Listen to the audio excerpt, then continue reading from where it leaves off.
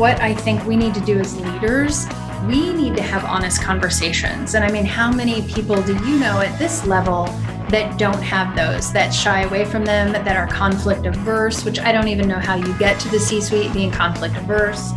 But if my managers at the time had been able to articulate more than "I don't know if you're going to make it, Jen," then they could have helped me see my way out of that faster. And they didn't have words to put towards it. And we as executive leadership need to find the words, and we need to get coaching and get help to do that. Want to boost your productivity and decision-making? Get vital insights from each episode delivered directly to your inbox. A great resource, whether you've listened to the episode or not. Go to benfanning.com/insight. Welcome back to Lead the Team with #1 best-selling author and in-demand corporate trainer, Ben Fanning. On this podcast, the world's most innovative senior leaders share their top success strategies to motivate your direct reports, cultivate your top leaders, and accelerate your career. Let's get started. Here's Ben.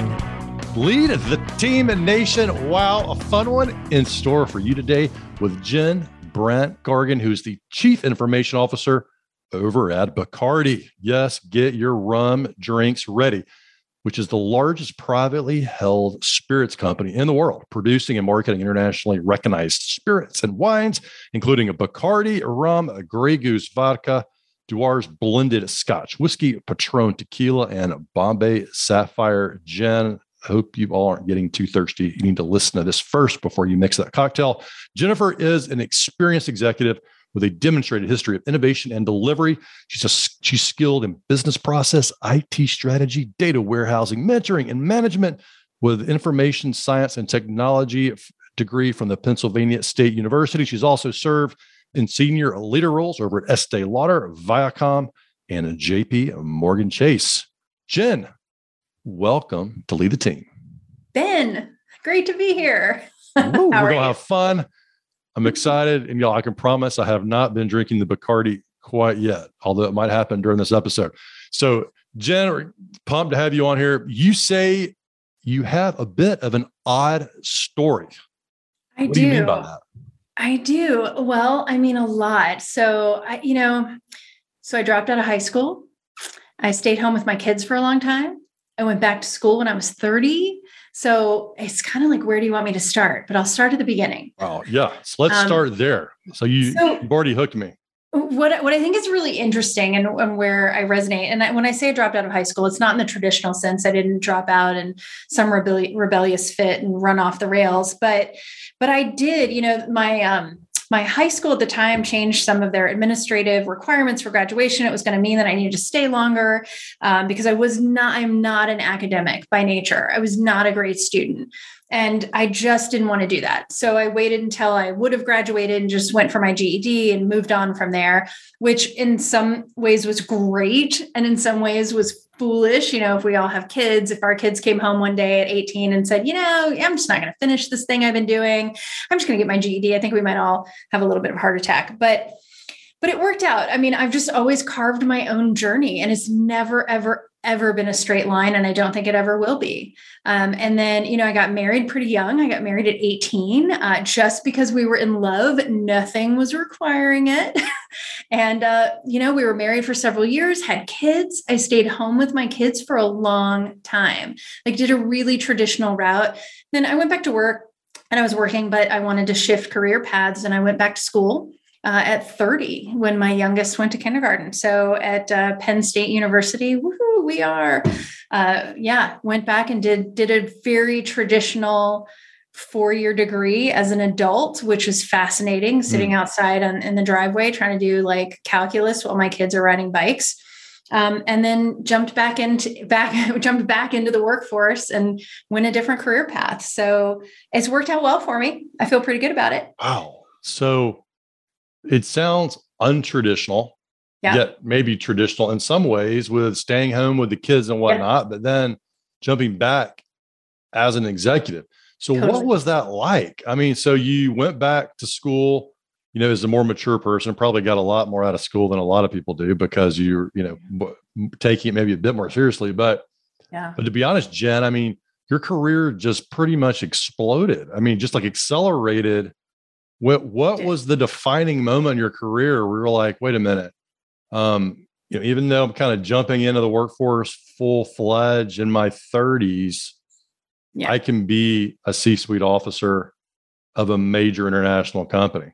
Yeah. Awesome. So it wasn't, I don't want to make it seem like I didn't do anything before I had kids and while I had my kids. So I did, I was out in the workforce. It was not in corporate America. So it does, it doesn't count. I wouldn't put it on a resume for my next job, but it counts in terms of understanding people and understanding how to do a job and understanding how to be out there in the workforce. But you know what, to be honest with you, I've known forever that I could be in the C-suite.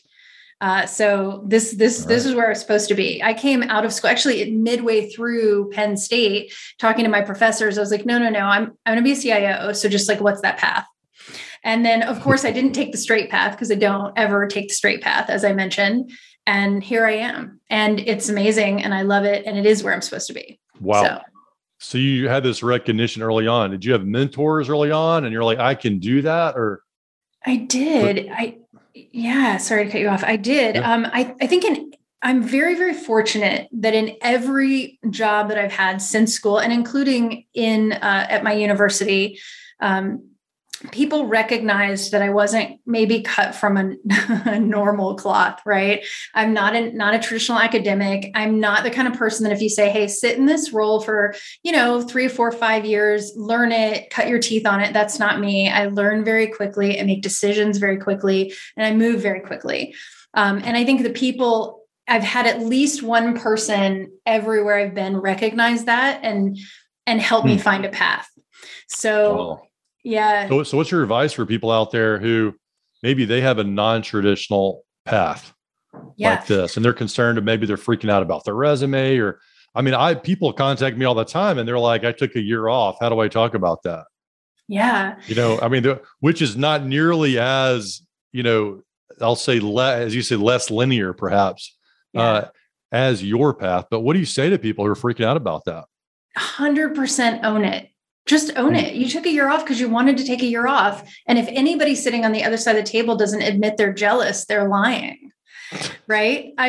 Who doesn't want to take a year off? It's just okay. And not everybody's going to think it's okay, but own it. Like, be you, and that's your journey. And if the person across says, no, we don't want that, then that's okay. Then you move on to the next person because it's all okay.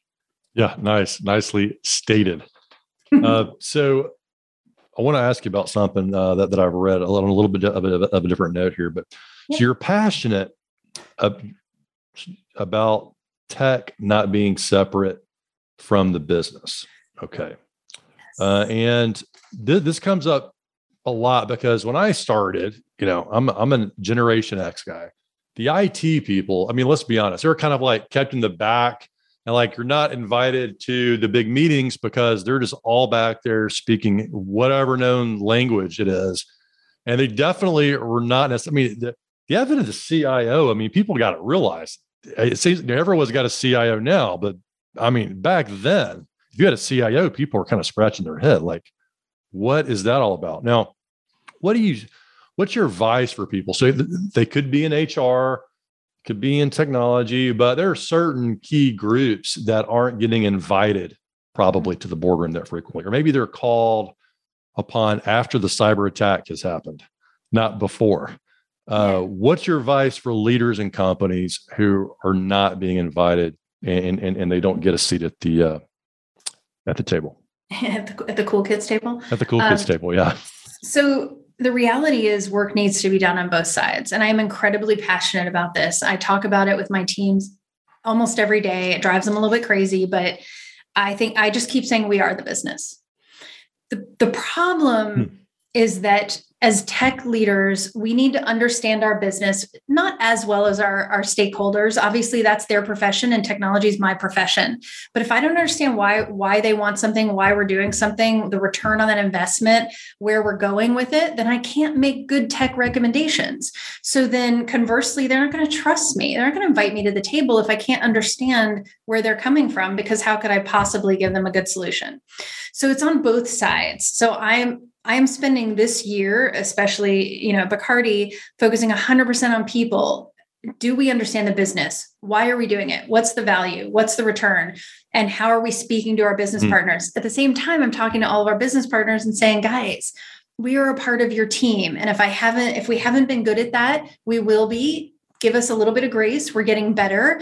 But let me put somebody at your table, at your decision-making table, that can be your advisor. And so far, nobody's telling me no. They're like, great, give me a good person and they can sit at the table. And then we have to just be quote unquote good people. And what that means to them is understanding them. I love that. And so the key to breaking through that I'm hearing you saying from your perspective is being of service. But if you're not at the table, you can't be of service. Or you're like cleaning 100%. Up everything after the fact. And 100%. Being in the discussions helps you get in early and probably prevent a lot of damage from happening, a lot of critical mistakes. When you go to these meetings, is there a bottle of Bacardi in the room? No, but there is a bar outside. There's a bouquet. I'm like, don't disappoint me here. There's got to be some sort of. No, it is not all you imagined, Ben. Okay. You're not just like, martini glasses and no. Around it. It is business focused. Very business focused. But at the end of the day, there's always somebody that could teach you how to make a cocktail. Ooh, yes. Okay. All right. Definitely a good plus. And but going back to what you were saying, I don't make light of that because it's a really good playbook for leaders. And we had on the show not too long ago, the first chief artificial intelligence officer from IBM. And we had a similar type discussion because a lot of people aren't even really sure what is AI, like, what is it? I mean, we're all sort of trying to figure out what is is this boundless? I mean, we don't necessarily know how far this can go. Right. But I think your approach of, as the senior leader, you're helping break down the door to get them at the table. Yeah. But then you've got to instill the proper mindset in your team. So when they're at the table, they know how to be in this new setting. They may have been behind a computer for a long time, just instant messaging these folks. And now they're at the table and perhaps a heated conversation. But they're not. Can I just say, like, I am the nerdiest person in the room most of the time, and I can have a conversation with you. Like, these people are leaving work, they're going about their lives, and they are not those tech people. We do not employ hackers with hoodies and sunglasses. That's not them. It's a myth and an old perception, and it is a new way of working. I will say, technologists oftentimes will let sometimes process get in their own way as well. And they'll communicate internal IT processes out into our stakeholders' lives. And they don't care about that. They just want to know, are you going to do the thing? And do you understand the thing? And what's the right thing? So I think it's really, to me, 1,000% about communication. Yeah, I'm glad you made that point. And you have to be present to be communicated to. And you're getting them invited into that conversation. And I think from a leadership playbook, I think that's one of the nuggets that I'm taking away here for sure, how to do this. Now, you also speak often about the very foundation of digital transformation. For leaders out there who probably heard this buzzword a million times, okay, we're digital transformation. And then they're kind of holding their breath, like, what is this? How big a change is this going to be? What exactly is sort of your mindset around digital transformation inside organizations right now? No, totally. It's about people. So you have to have the right people. It's about the right people in the right seat with the right skill set, understanding what this means. And really, if we can we break that down a little bit? I have so many people that have digital in their title. So many people put transformation in their title. Isn't it really just about using the latest set of tools to simplify our lives so that we can get on with doing what we need to do? So when we talk about a digital transformation, I'm not talking about putting, VR headsets on everyone and having them only work in this newly minted metaverse, right? We're not there. We're not there yet. When we have holodecks one day, maybe, but that's not it. It's about a digital overlay to our lives and making our lives simpler, which we already do. Everybody who's listening to this has a computer in their pocket. They have an iPhone, they've got an Android, they've got a whatever. That's more powerful than the first computers I owned as a kid. And they're already doing it. They're already using digital tools to make their lives simpler. When it comes to a little bit of a left turn on this question, when it comes to digital transformation, what sci-fi do you draw from for inspiration and possibilities, if at all? Oh my gosh. Well, right now I'm watching this incredibly scary show called Next. I think it's on Hulu. I'm in London, so it's on Disney Plus, but Next. And it's all about AI and becoming a super, super intelligent AI and basically taking over the world. So that's super scary. But I mean, for people out there, look, watch Free Guy with Ryan Reynolds. When he puts glasses on and there's a digital overlay to what he's looking at, ignore the fact that he's in a video game or whatever. Think about that as real life, and there's a digital overlay.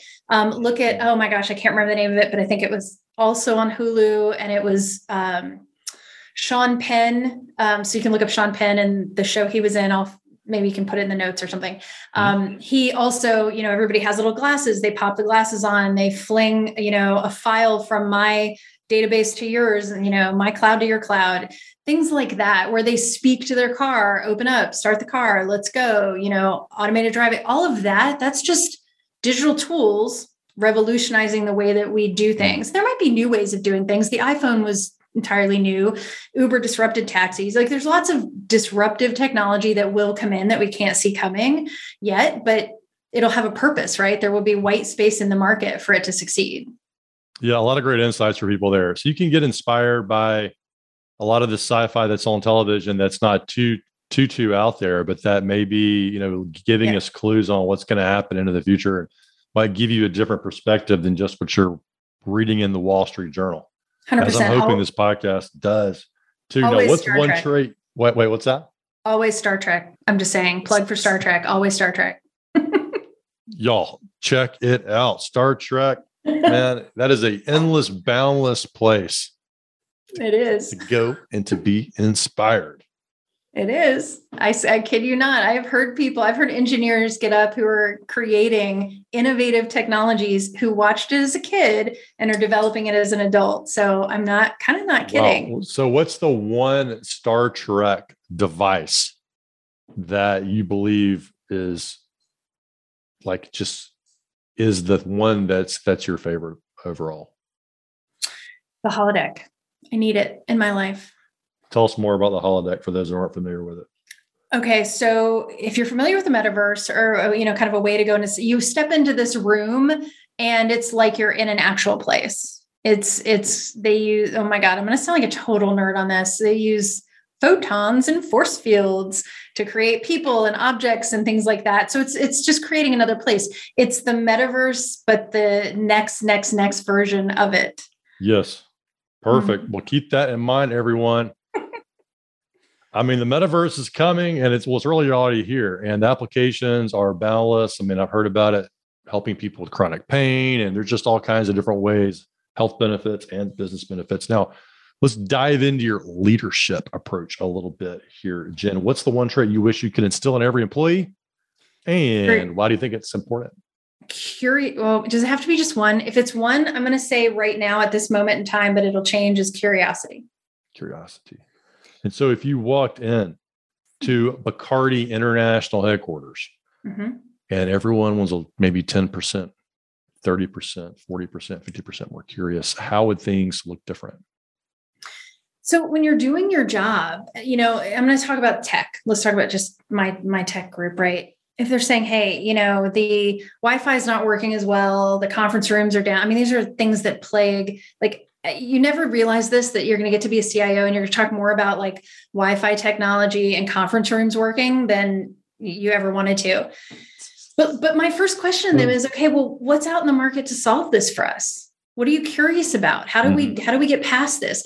Curiosity drives solutioning. If you aren't curious about what's causing the problem and what else is out there to solve it, then you're just an order taker, right? Big difference. I mean, it's almost like you can't lead if you don't have some kind of curiosity going on. Because you're really just managing. You're being told what to do and just doing it, 100%. Or you're pointing the fingers, or you're begging someone to solve the problem. Why is the Wi-Fi down? Well, that is so-and-so's responsibility. Well, they're out. Well, I guess we'll have to sit here by ourselves without Wi-Fi for a while versus actually just pitching in. And so a curious world or curious business to me is going to have an advantage. Yeah. Time and time again, no matter what the future holds. Mm-hmm. We often work with the leaders around the catastrophic cost of turnover. What's your perspective on the cost of turnover? And is it something that organizations should be tracking? Yes, but from a very human-centric perspective, I think certainly now, like we've just gone through, it's called various things, but the Great Resignation, whatever. That's really just it's a people issue, right? Either people are unfulfilled, people, haven't found their calling where they are, which is the same thing, or they're underpaid. Whatever the case may be, it's around a people issue. So I do think we should track it. I am less passionate about tracking it as a cost metric, but as a people metric. I think it's indicative of something that's going on in the organization. And certainly at Bacardi and other places that I've worked, Estee Lauder, Nike were fantastic in this. They care a lot about their people, right? And so I think we're investing in people because we do actually care about people. At Bacardi, we're family. We call our teams primos, cousins. So I think from a people perspective, absolutely, we need to track it. Yeah, that's cool. Primos. I like that. Yeah, that's the Spanish word for cousins. Mm-hmm. Puerto Rico is where the headquarters is located, right? No, it's where Casa Bacardi is, where we make our rum, but headquarters is actually Bermuda. It's been there for a very long time. Okay, yeah. Man, two great places to visit. Yeah, I haven't been to Bermuda yet, actually, because I've only been here since January, but I have been to Casa Bacardi. And if you have not been, I highly recommend that you see it. We have a brand new brand home out there and visitor center. It's really cool.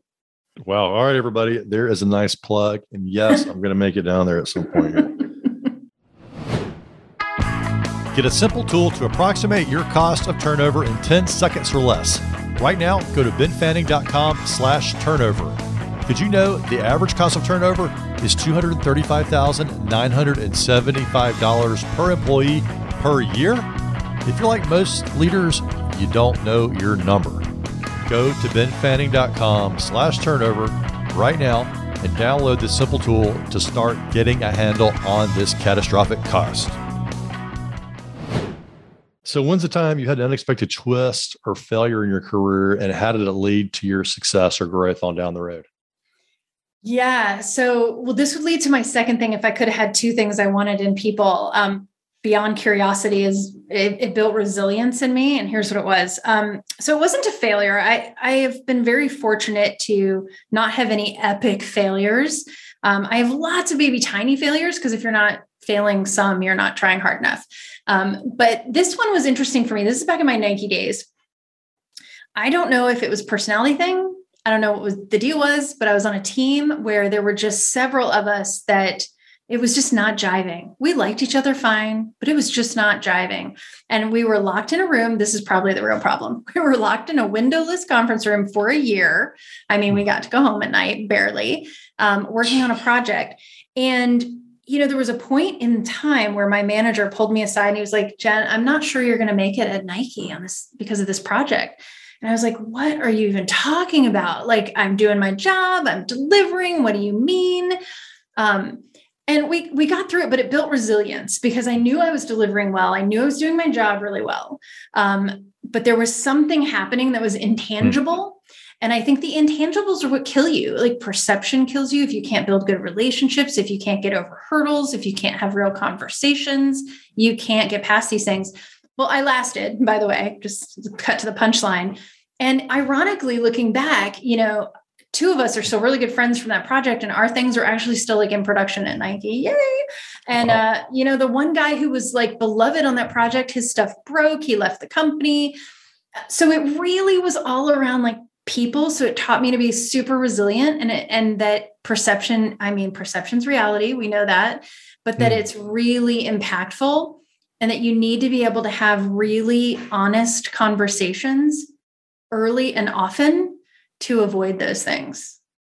But it was such a great experience. It was a horrible experience while I was going through it. Horrible. But it was such a good experience to have had because it taught me quite a bit.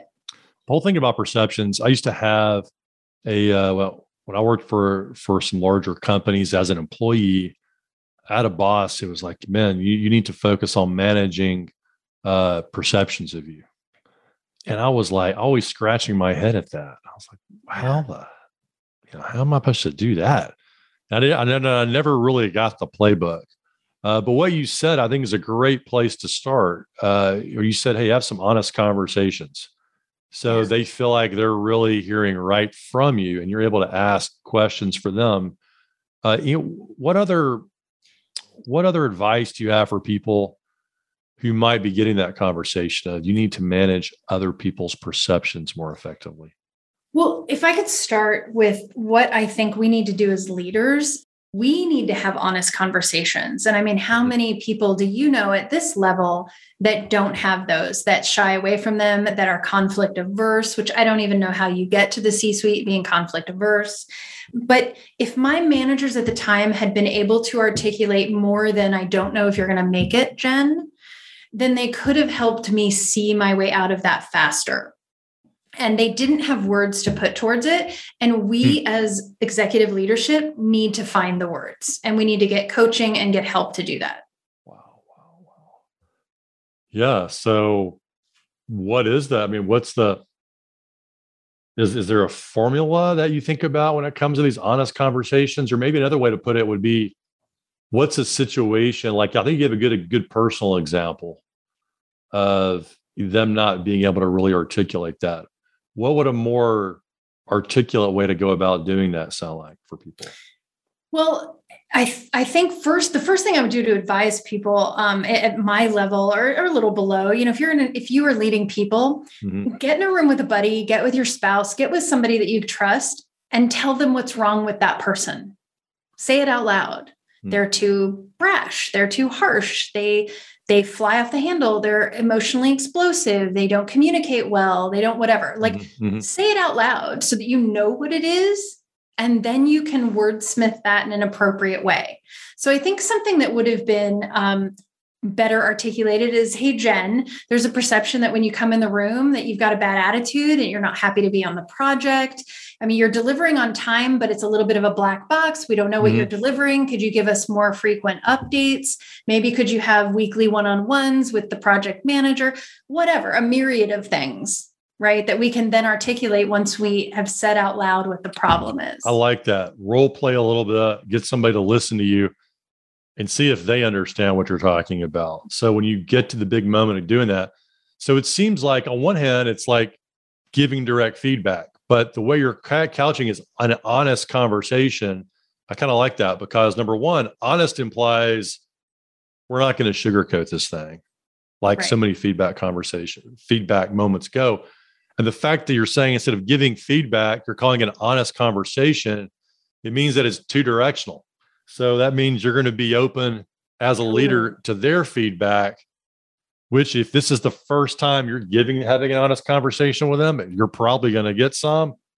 And if, it'll be lively. So anyway, I like, instead of calling it direct feedback, I like your terminology on honest conversations. Yeah. 100%. Yep. All right. And you will get good. I think that'll do really, really well. And I like how you reflected on that as a leader, and you're sourcing, resilience from that. Like, hey, working for a year in a windowless room with people where you're getting this kind of must have been quite a situation, but you guys persevered. So congratulations on that. It's kind of the worst. And that's a great strategy to feel resilient in the moment, is to think back to previous times when you had a big challenge and you overcame them. You can draw on that moment. So what are three strategies? Now, you've already given us a bunch of success strategies here, but if there's maybe one or two more that all leaders need to understand.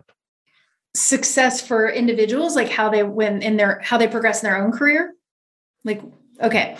I would say, so when I'm like mentoring people and like people have come to me and been like, hey, people oftentimes, especially now in this role, oh my gosh, it's a woman, it's a CIO, you're both, yay. How do I get there? How can I be you? Because there aren't that many CIOs that are women, right? Of larger, especially particularly in larger companies. Yeah. You don't see that. So true. Yeah. So true. So then it's a couple things. You need to know where you're going.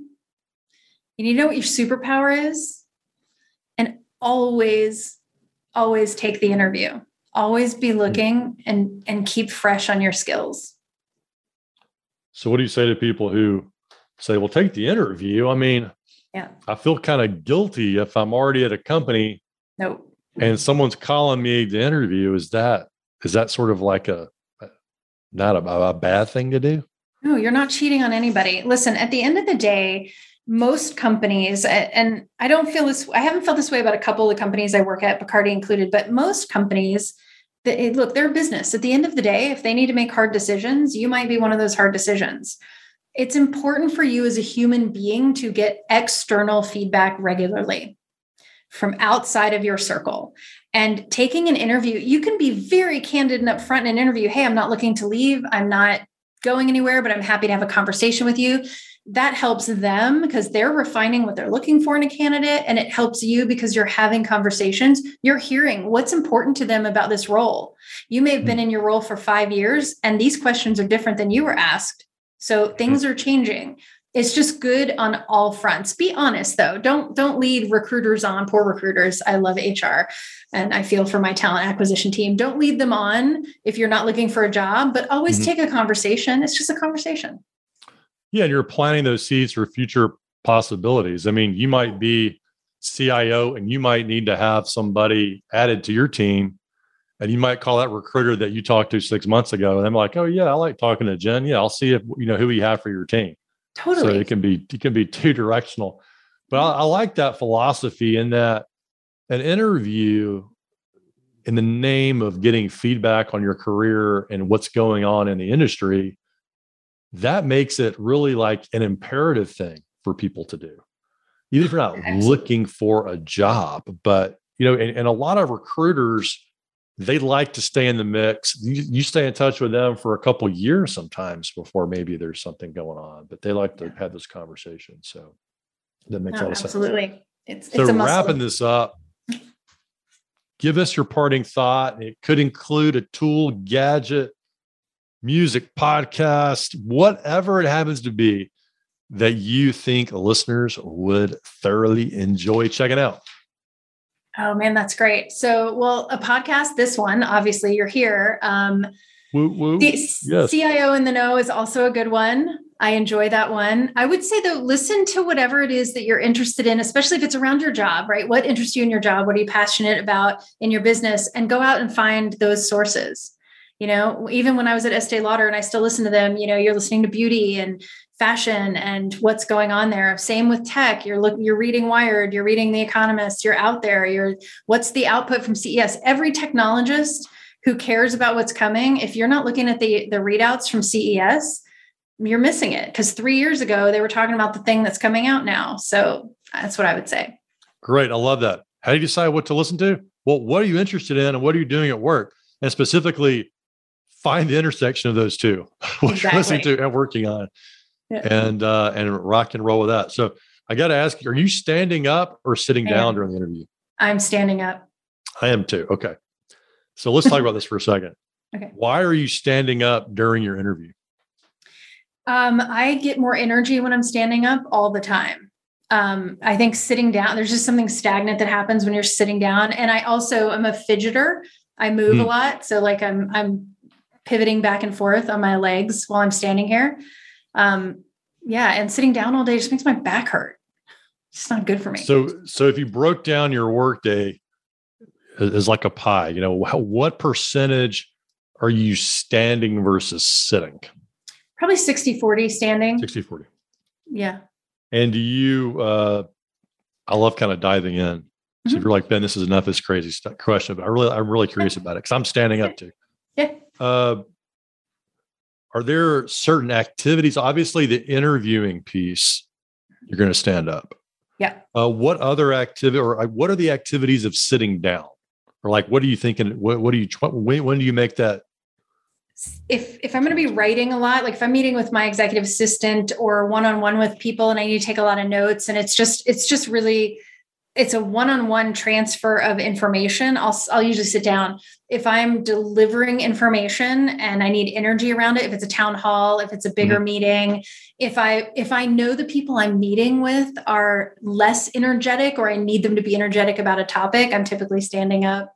So it's a lot about energy and just delivery of what I'm talking about. Wow. People are going to love hearing about that. Do you have a desk that rises and falls? So you sort of always have the same background and you just, whether you're sitting or standing? Or? I do. And I mean, it's a podcast. So if this makes it in, you can't see it, but I've got shelves behind me at different levels so that when I'm sitting, there's something at eye line. And when I'm standing, there's something at eye line. Right. Yes, I do. And I removed a photo that was behind me that was reflective when I was standing up because people could see my screen. That's a mistake I made. A lot of people make too. They have the reflective pictures because they're so beautiful, but they're reflecting the light back at you right into the screen. Right. Do you use a bar stool like for elevated seat, or do you sit down as for like a regular office chair? No, it's not even a regular office chair. I have an office chair. It's in the other corner of the office. I have my dining room chair because my back was bothering me and this chair just does better. So it's in the corner. I just move it when I sit down. Do you use do you stand barefoot or do you have like supportive shoes and like a supportive mat or? Yeah. So I have a really fluffy rug and it's interesting you asked that. I wear Ugg slippers with the big soles. They're like indoor outdoor, but I just took them off because sometimes I need to take them off and sometimes I need to put them on. Yeah. So I move a lot throughout the day just to keep my body like feeling healthy and okay. So I have all of it. Yeah. Some great insights there for leaders. Number one, part of being a leader, people forget, is leading the energy in the room. And when you're leading on Zoom or Teams, you got to bring 10x, which you'd be bringing in person because you got to get it through a little screen. Totally. And you're in, I don't know how many countries, but a lot of countries doing stuff. So all over the world, different time zones. You might be trying to energize people. It's like after their dinner time. They're getting sleepy. Yeah. So you're trying to really bring that. And so that's one thing. And I'll love that about that. The other thing that you mentioned, we talked about, was matching activities to standing versus sitting. And for some people, they might be rolling your eyes, but y'all, this C-suite leaders, they're thinking about this. And because this is big. And if I'm writing too, if I'm journaling, if I'm trying to write an article, a lot of times I am sitting down. I have tried it standing up and it just mechanically just doesn't flow as well. And then also the emphasis on taking care of your own body when you're doing this, because my first job was an industrial engineer working in manufacturing locations, and people had those thick mats they would stand on. Yeah. And if you're standing at your desk all day, think about your footwear, think about what you're standing on, because it might start to work against you after a while. Yeah, no, 100%. I've actually been really thoughtful about it. You have a nice little video that I saw on LinkedIn about upgrading your workstation, I think. And I've upgraded the microphone. I have a whole arm thing on my desk. So I have my monitor that's a little bit away from me because of my eyesight and eye strain. And yeah, little by little, it can be expensive if you do it all out in one fell swoop. But it was worth it. 100% worth it. Perfect. All right. Well, Jen, let's wrap this up. Parting thought in your corner. What you got?